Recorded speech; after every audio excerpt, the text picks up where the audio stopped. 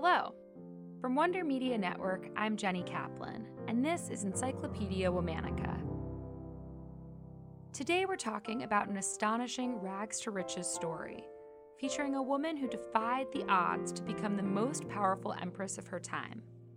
She was a champion for the rights of women and the downtrodden.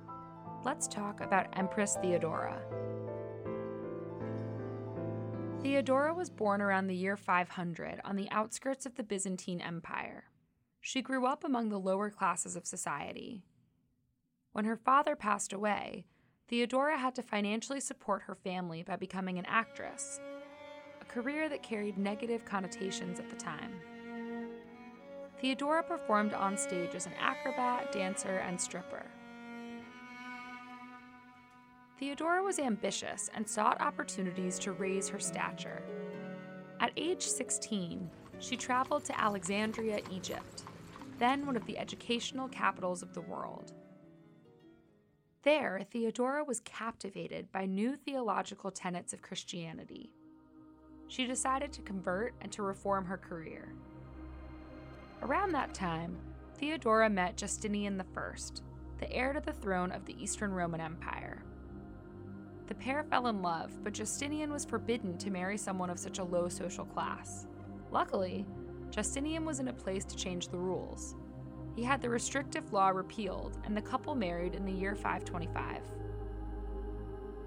Though Theodora wasn't officially equal in power to Justinian, the couple worked and ruled together.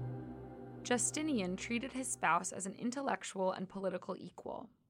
As a result, Theodora reformed much of Byzantium, the capital of the empire, as well as other places throughout their territory. Theodora and Justinian supervised reconstruction of the Hagia Sophia.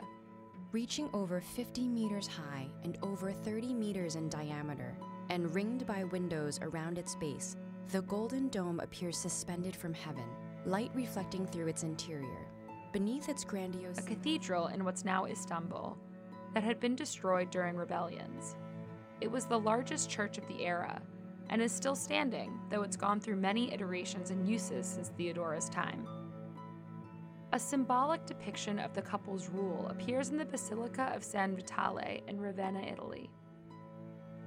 The mosaic depicts Justinian and Theodora in equal standing.